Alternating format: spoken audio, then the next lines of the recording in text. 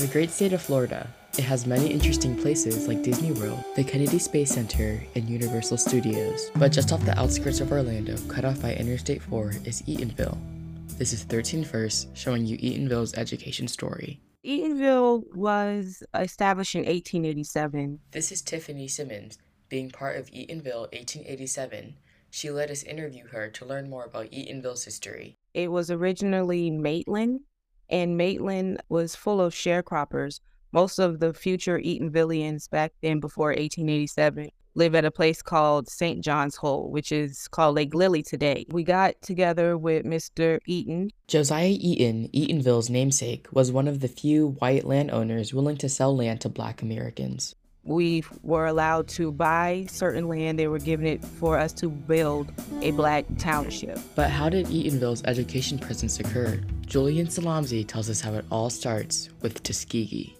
Tuskegee is a school down in Alabama, I believe. That was started by Booker T. Washington. It was an all-Black institution back in the 1800s. What they focused on was building skill sets. It's Tuskegee University now, but what they did was pretty much the same thing down in Eatonville, Florida.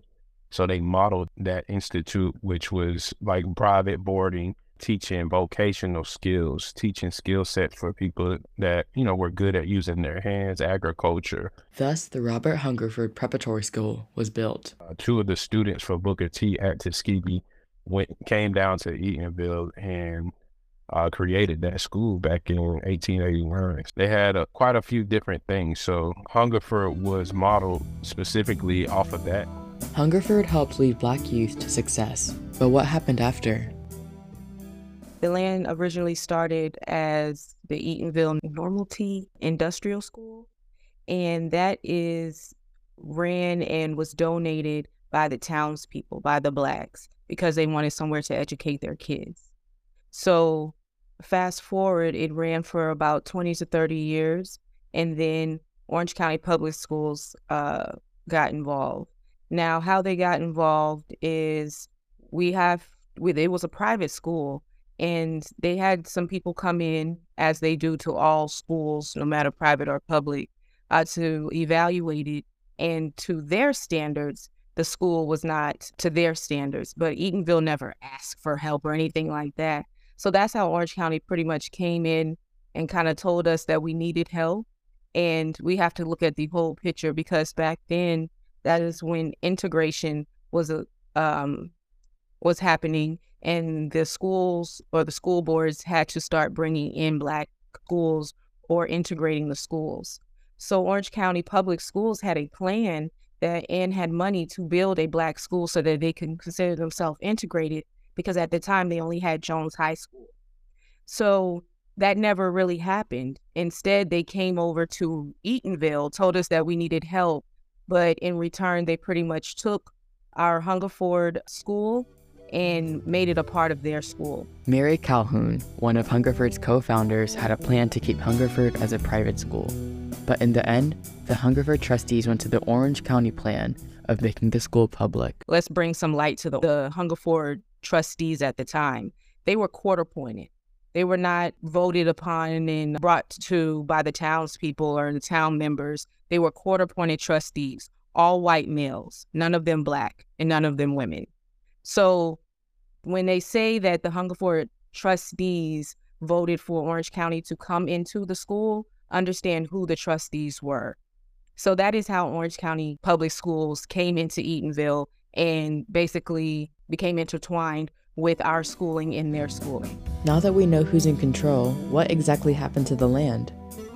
Now, we started off with about 300 acres. Now we're just down to the last 100 acre. So what happened to those other 200 acres? Well, Orange County Public Schools came in over the years and privately and not secretly, but not publicly, sold off that land. Those land, it has Costco on it, it has Ferrari, it has Tesla, it has Puffin stuff, all on that land that was once deemed educational. But there's the last 100 that was still deemed educational due to the trust that we had on it.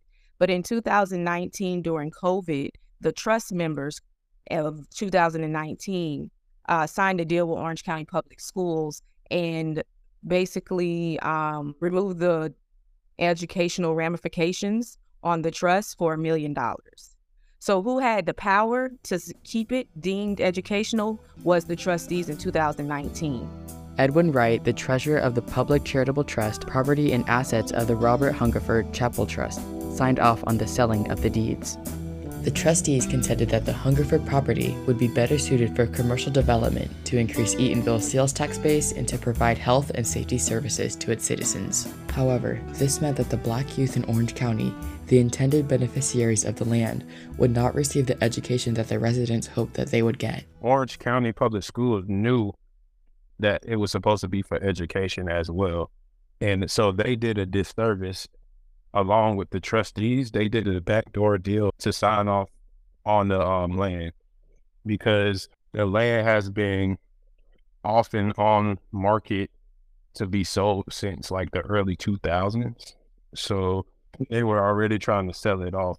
So there's been plenty of times where they took the land from us, and then they knew, certain things that about our town government and everything. So they would try to sell us the land back for like $10 million back in the early 2000s. So it's like a lot of shady things that the public school system, which is our local government, who you're supposed to trust, did. All of it was a land grab. It wasn't about the school. It wasn't about the education of those, those Black kids. It was about, we see 300 acres of land, and these people won't know any better. They won't know any difference if we take it and sell it anyway. They get well over billions of dollars every year in annual revenue. So it's not like, they're in desperate need of that, of that money. It's just more so of a greed thing. And this isn't the only instance of Eatonville being hurt by the government's decisions. With the Federal Aid Highway Act of 1956, Interstate 4 was built. I-4 goes from Tampa to Daytona Beach, with Orlando in between, but it also cuts through Eatonville. However, the city was not given an exit on or off the highway. The nearest exits are 1 mile away. No houses were demolished because Eatonville was originally cropland. So we have a lot of land and lakes around there. So it wasn't that any houses were demolished, but I will say my grandmother lives right next to it. So she lost some front yardage, and all of the houses that's near it is now considered commercial property instead of residential due to the zoning.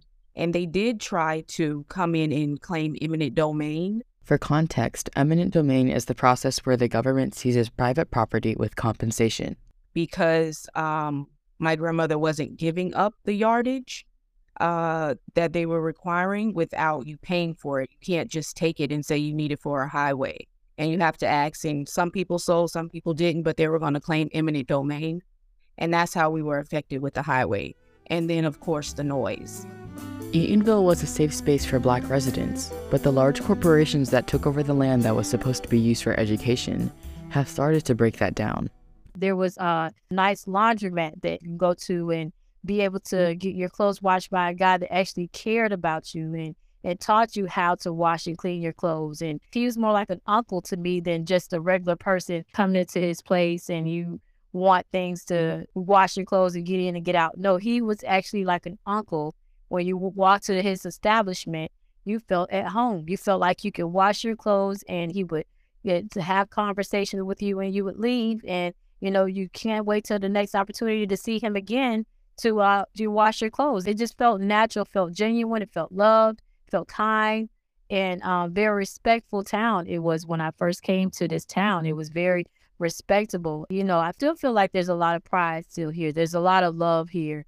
But it's been battered by people that have come, like these big companies and corporations that have tried to demolish it and find ways to strip them of all the love and all the things that they've tried to thrive, to hold and keep in place. And we can help Eatonville fight for the right to their land. To learn more, you can visit their link tree in the episode description. If you like this episode, follow and rate us.